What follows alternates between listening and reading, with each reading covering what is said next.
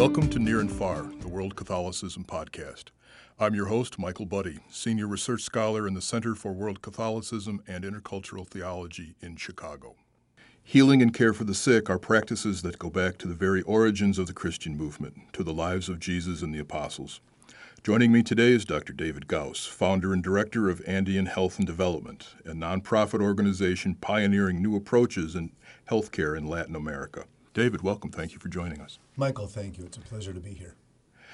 You're in town as speaking as part of DePaul's Works of Mercy series, in this case dealing with the practice of comforting the sick.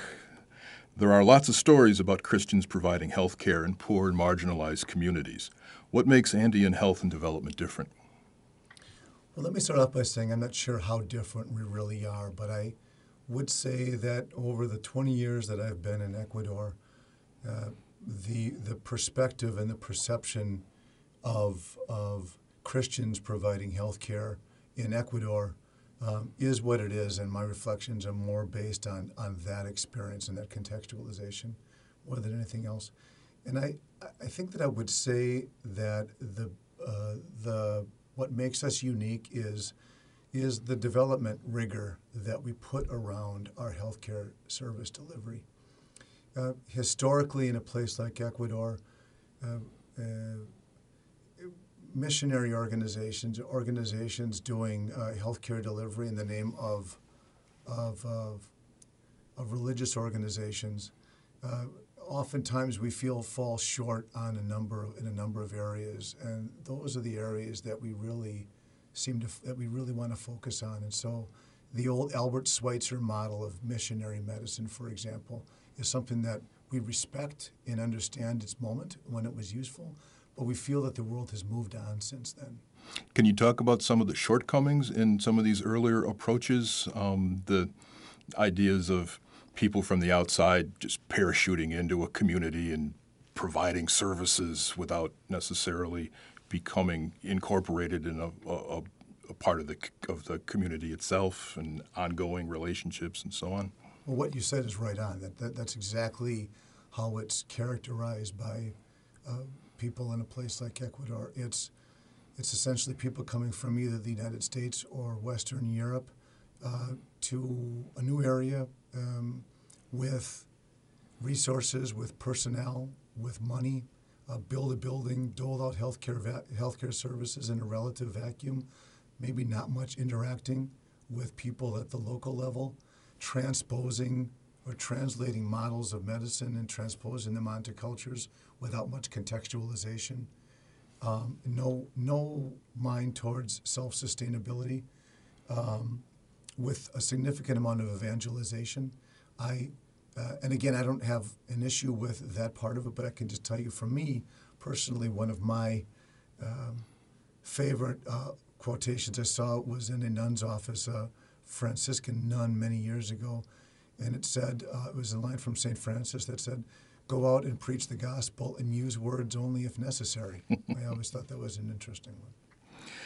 Now, the story of this group seems intertwined with your own life story. You were on your way to a professional career in business. You had an accounting degree, and were on your way to, a respectable life in the world of commerce.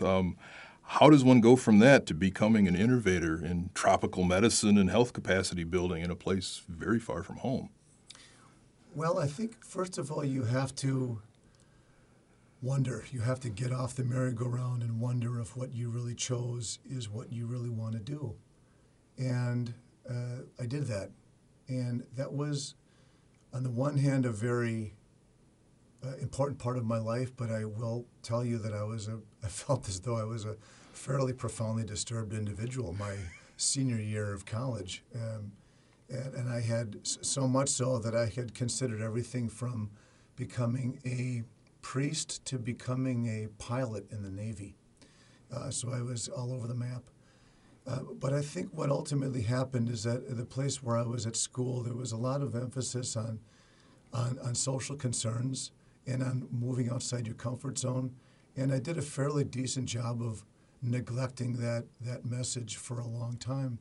I did a lot of those kinds of things in a Jesuit high school that I had attended in Milwaukee, Wisconsin. But in college, I was suddenly wired to be an accountant. But by the time I came up on the end of my 4 years, or after my third year, I began talking to guys women who had graduated, and were working in accounting and telling me what they were doing. And I was thinking to myself, this is not what I want to do.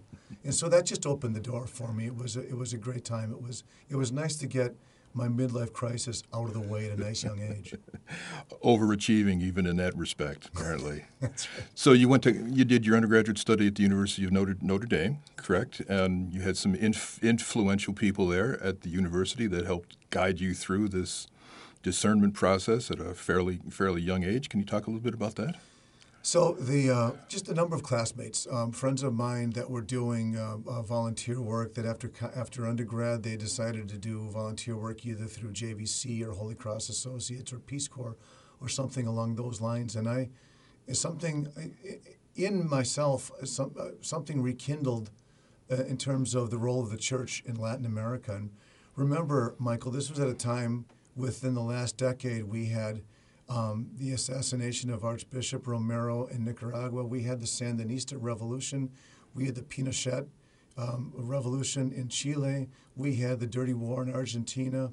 And there was just an awful lot going on. We had an inspiring pope who I actually saw here in Chicago, stayed at DePaul University with a friend from high school, a high school friend from earlier years. So it was a very rich time in Latin American history and in Latin American political and church history.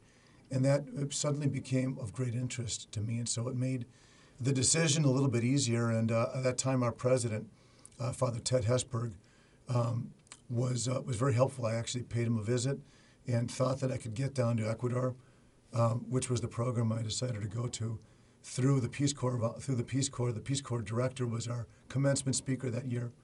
Didn't work out, long story short, but it developed a relationship, a friendship with Father Hesburgh, which carried on for many years after that.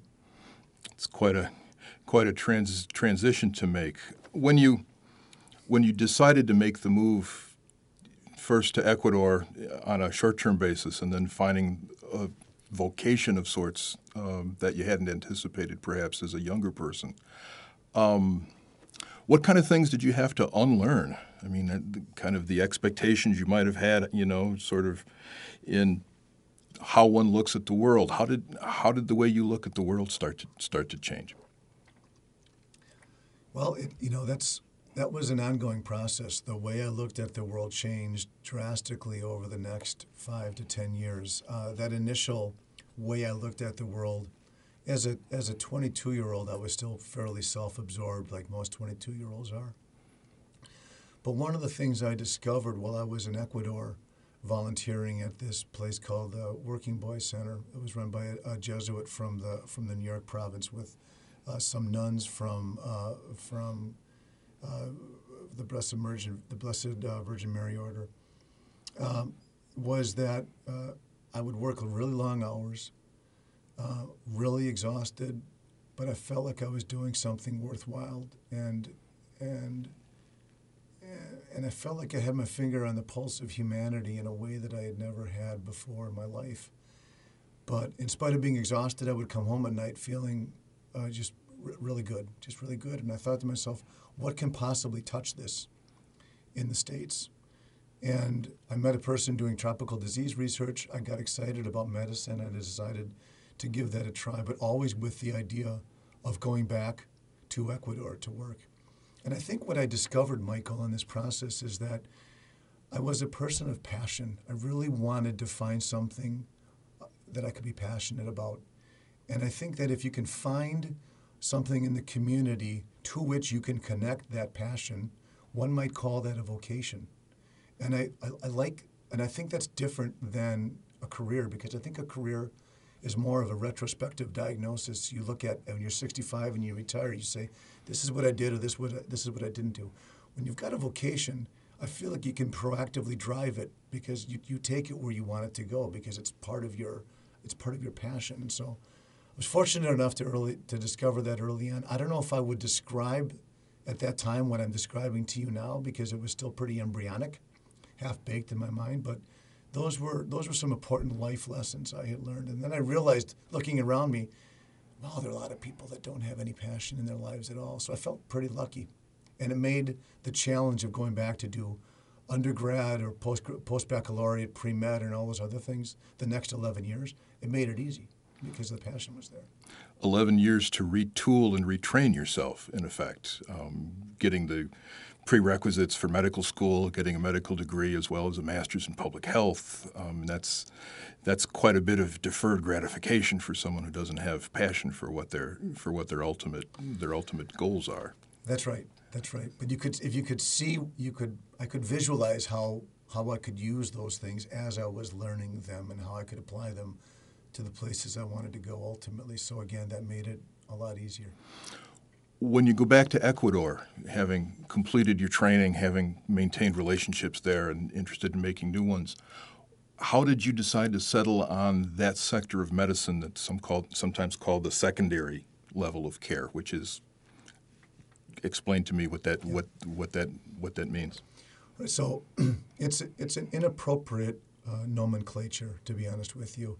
When we talk about first level, second level, and third level, that can be mixed up with primary health care, which is a whole nother discussion. But basically, first level medical services include outpatient, health education, health prevention, health promotion, those kinds of things, vaccine delivery. Second level is really best characterized by the rural hospital.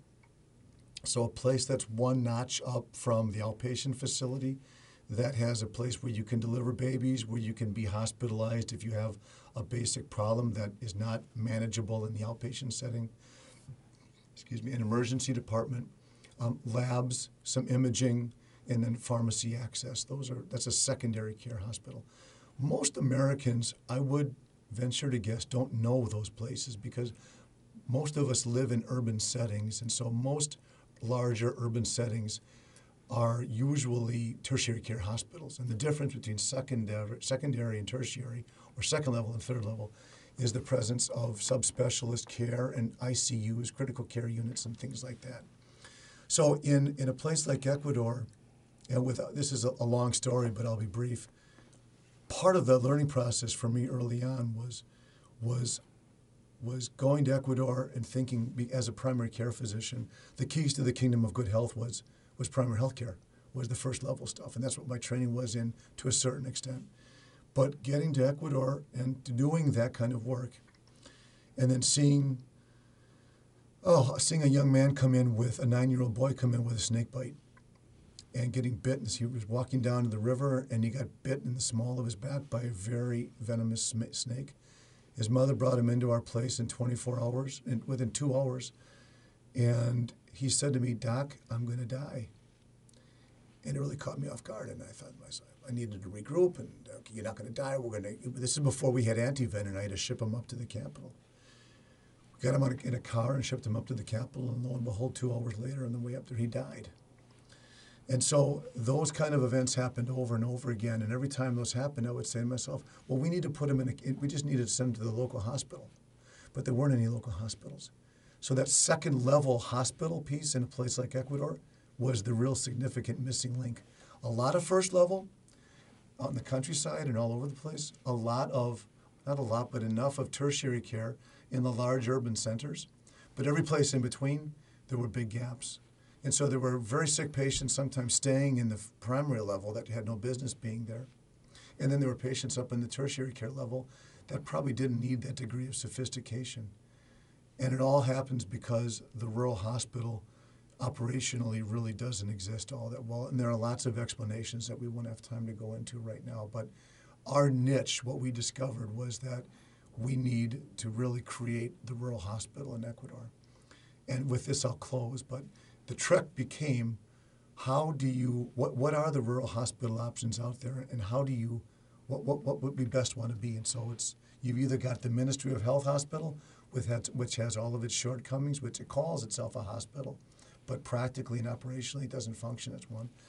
The missionary hospital, which fails on the development perspective because it's frequently dependent on outside and funding and resources. When that dries up, people go home. you leave a population at even greater risk than before. So that flunks the development test.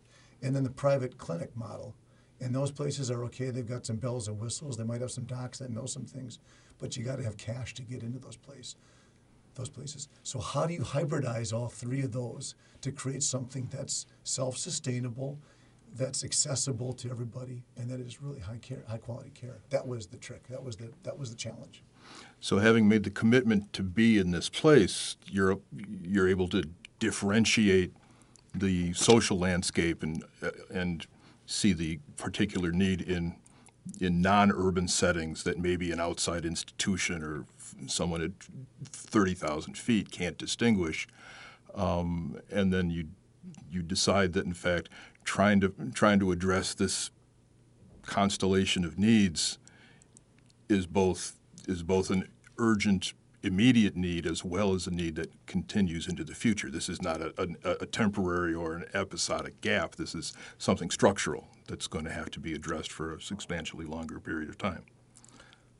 That's absolutely right. And so a lot of our work was spent on addressing some of those structural issues. And again, the difference between urban and rural, for example, is vast. It's vast.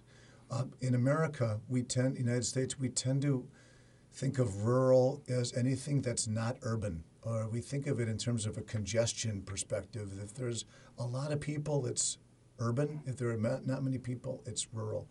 We choose to take more of an anthropological approach to it and think about the worldview that people have that live in those communities, which is one of the things that we needed to change with time, which was we were bringing doctors from the capital out to the countryside to work.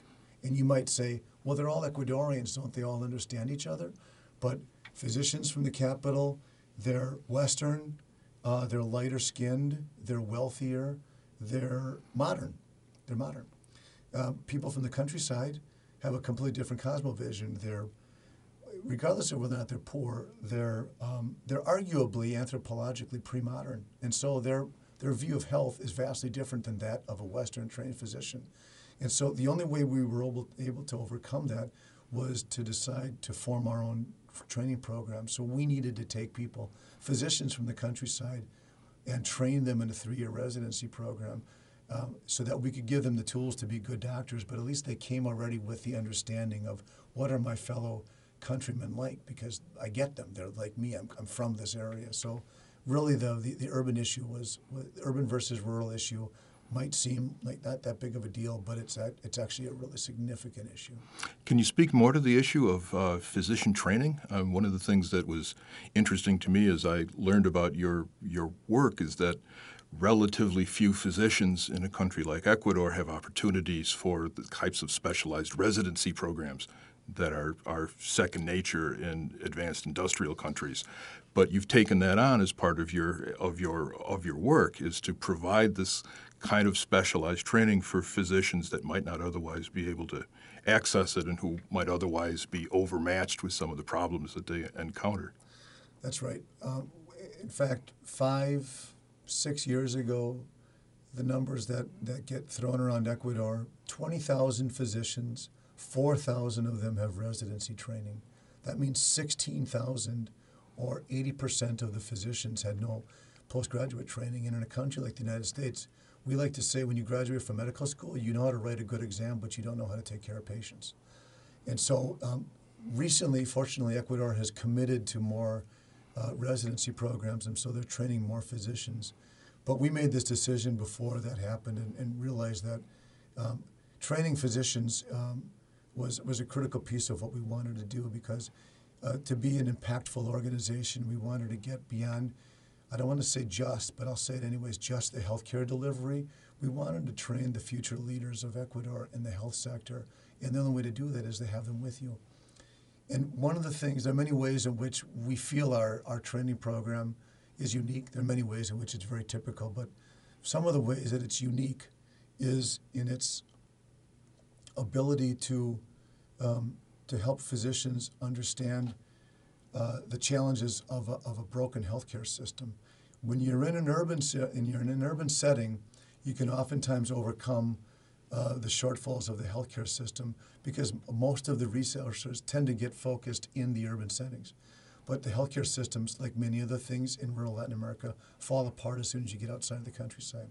They have some redeeming qualities, and those things are wonderful, but there are many challenges to healthcare delivery. In a province, in our second hospital, Michael, there are 700,000 people. There's one psychiatrist for 700,000 people, and there are 3 psychologists. No one has any idea on the burden of mental health on the community. So one of the things we have to do is train our physicians in a lot of mental health diagnoses so that they can manage those things for patients. Trauma is a major issue. Organophosphate toxicity, the chemicals we use to spray agricultural products. No one knows how to manage that in the city because no one gets that problem in the city. But probably the most important thing we do, not in a medical perspective, and this kind of goes back to some of the things we'll be talking about later tonight, is to be utterly critical of your healthcare system. The only way that our people in Ecuador will ever be able to transform their healthcare system is to be critical of it. And so every morning we talk exactly about what the patient problems are, but if patients need to be transferred to another facility, or if they came from another facility and they've got problems that are based on that experience, we spend a lot of time talking about systemically what went wrong for that patient. So if you'll allow me, I can take a minute and tell you a good example that illustrates this. We had a 43-year-old woman come into the hospital, brought in by a friend who lived on the farm next to her, and said that she's been bleeding on and off from down below for about 4 months now. She had gone to a Ministry of Health facility. They did a pap smear on her, looking for cervical cancer. She went to have it done. They told her she could come back in a month and have the pap smear done. She came back in a month and had the pap smear done. A month later, she got the result back. A month later, she was told that she needed to have something called a colposcopy. And 3 more months went by and she wasn't able to have it. Meanwhile, she was hemorrhaging. By the time she came into our facility, she had about a third of her normal blood volume, and she was in shock.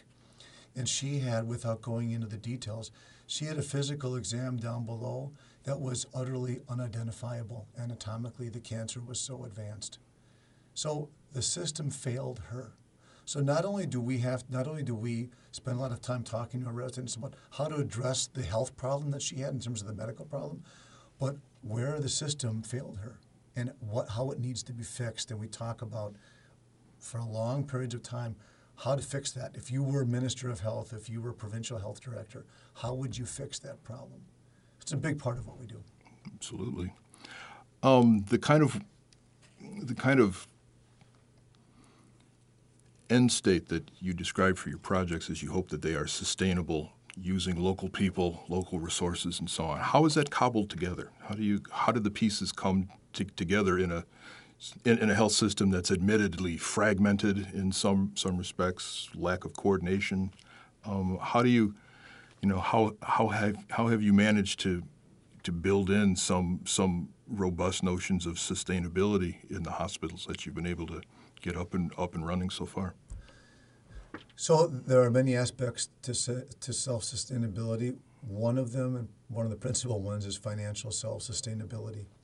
So we experimented early on with many financing mechanisms. We did a feasibility study in our first hospital experience in the town of Pedro Vicente Maldonado. And in that community, they told us, look, we'll pay for healthcare services, but you got to make them cheap, and you have to create mechanisms that can put them within our reach.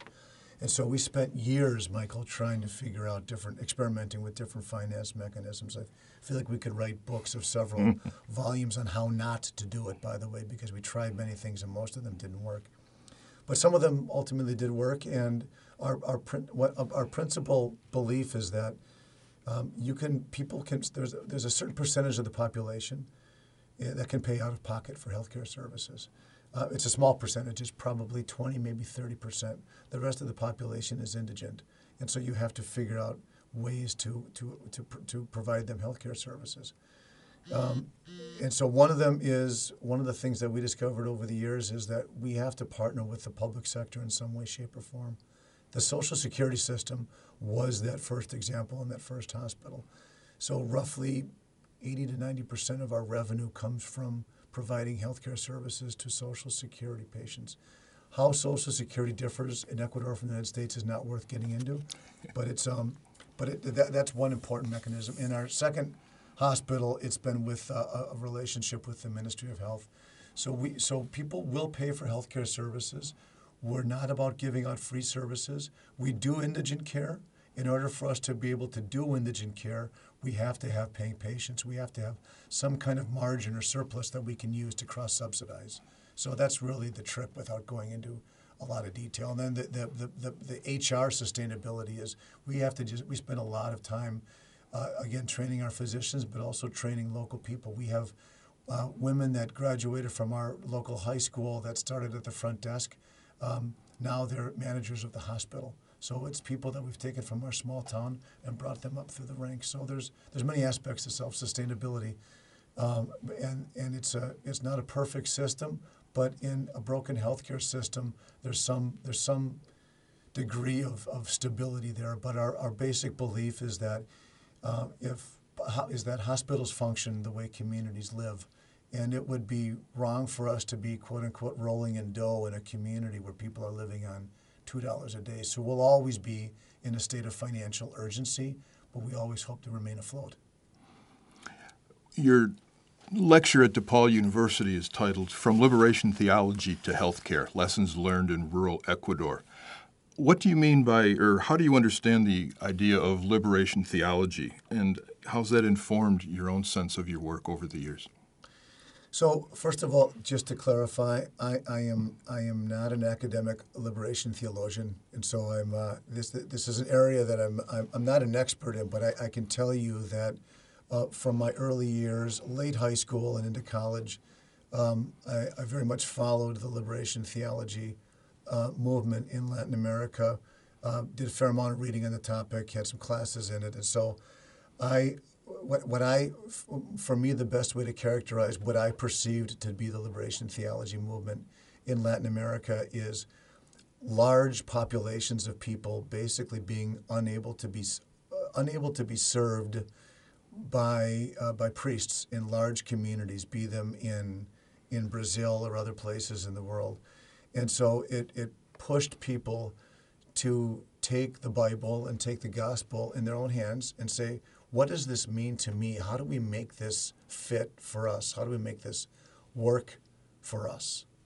And to that extent, so that's one aspect of it. The other aspect of it, and so it was a local contextualization of the Bible for people. And obviously there has to be some degree of supervision of that, and we don't need to get into that part of the discussion right now. But the other piece is that what people discovered in these Christian-based communities and reading the Bible and thinking the things that they were thinking about is that the way that the European church might have taught Europeans and taught theology to Europeans is probably a different approach than what the Latin Americans needed from their church and for themselves. And came rapidly to the conclusion that there were social relationships out there that were not working for them, and they became critical of that. And so without going into the details of that, for me, the two pieces that come out of liberation theology that informed what I was doing in Ecuador was contextualization. So taking the biomedical model and trying to superimpose that model from the United States on Ecuador would have been a profound mistake. A grave mistake, and at the same time, being critical of everything that we saw in Ecuador was the only way you were going to ever try and transform a healthcare system. And so, contextualization and critical thinking of what we were seeing, for me, were two of the fundamental concepts of liberation theology that really seemed to apply to what we were doing in the health sector. You've been doing this now for how long? 21 years. 21 years. As you look back, what are some of the lessons that you learned that have stayed with you? Have you had important teachers? I can imagine lessons coming from non-traditional places and sometimes surprising circumstances. How has your understanding of things changed in some of the more significant ways? So there are teachers all over the place, Michael. Some of them are from the States, but I will proudly recognize that most of them are Ecuadorians. The face of our organization in Ecuador is a gentleman who I've known for many years. I've learned much from him. I've learned much from my residents that we've trained over the years. I've learned the importance, I mentioned the concept of context and contextualization as being critical. I would also say that finding cultural intermediaries, if I were to try and go to a place like Ecuador and figure things out in my own vacuum, it's a virtual impossibility. So I needed very early on to recognize that to interpret cultural phenomena, I needed people locally to be able to do that for me. I also learned that I spent a lot of time training to become a physician and trying to become a good physician for Ecuador. Over the years, I've learned about 10% of what I do is technical and medical. The rest of it's political, it's administrative, it's legal, and it's financial. And so that's really what my day doesn't look too medical anymore. I still train residents, but most of what I do is outside of the technical medical realm. And then finally, I would just say that probably the most important thing I've learned over the years is that I'm a bridge more than just about anything else. And so I see myself as a way to try and connect resources from a place like the United States and the donations that come in, the resources that we have, with some incredibly talented people in Ecuador who otherwise might not have had that opportunity. And we're a small organization. We don't pretend to have political power, but just as a graduate of the University of Notre Dame, Ted Hesburgh, as president of the university, he was the president of the Civil Rights Commission for many years. He wrote the legislation on migration law for the United States. He served presidents and popes, and I think Father Ted used his position as a university president and in a politically powerless position to try and influence politics in a certain way at another level. That would be my hope too, is that through our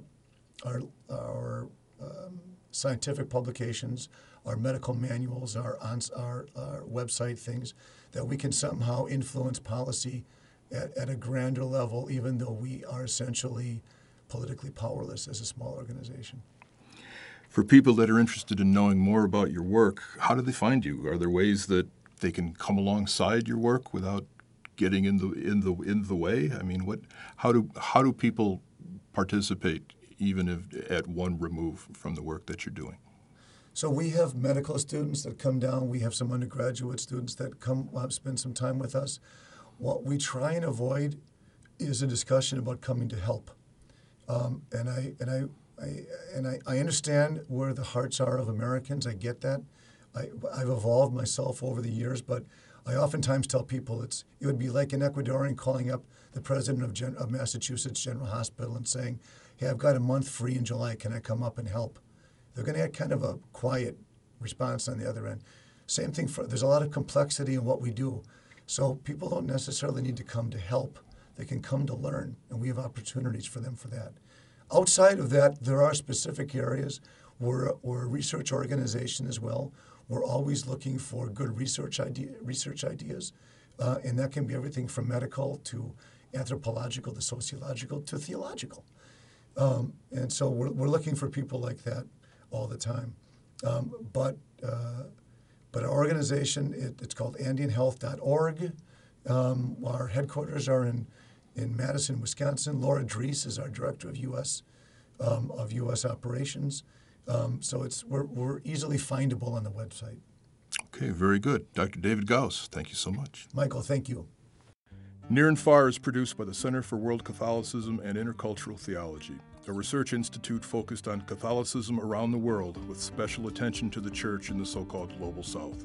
The center is sponsored by DePaul University, a Catholic university in the Vincentian tradition in Chicago. Production assistance for Near and Far comes from Greg Barker, Anna Gallen, Francis Salino, and Karen Kraft. For more information on the center and its activities, Look for the Center for World Catholicism on the web, Facebook, or Twitter.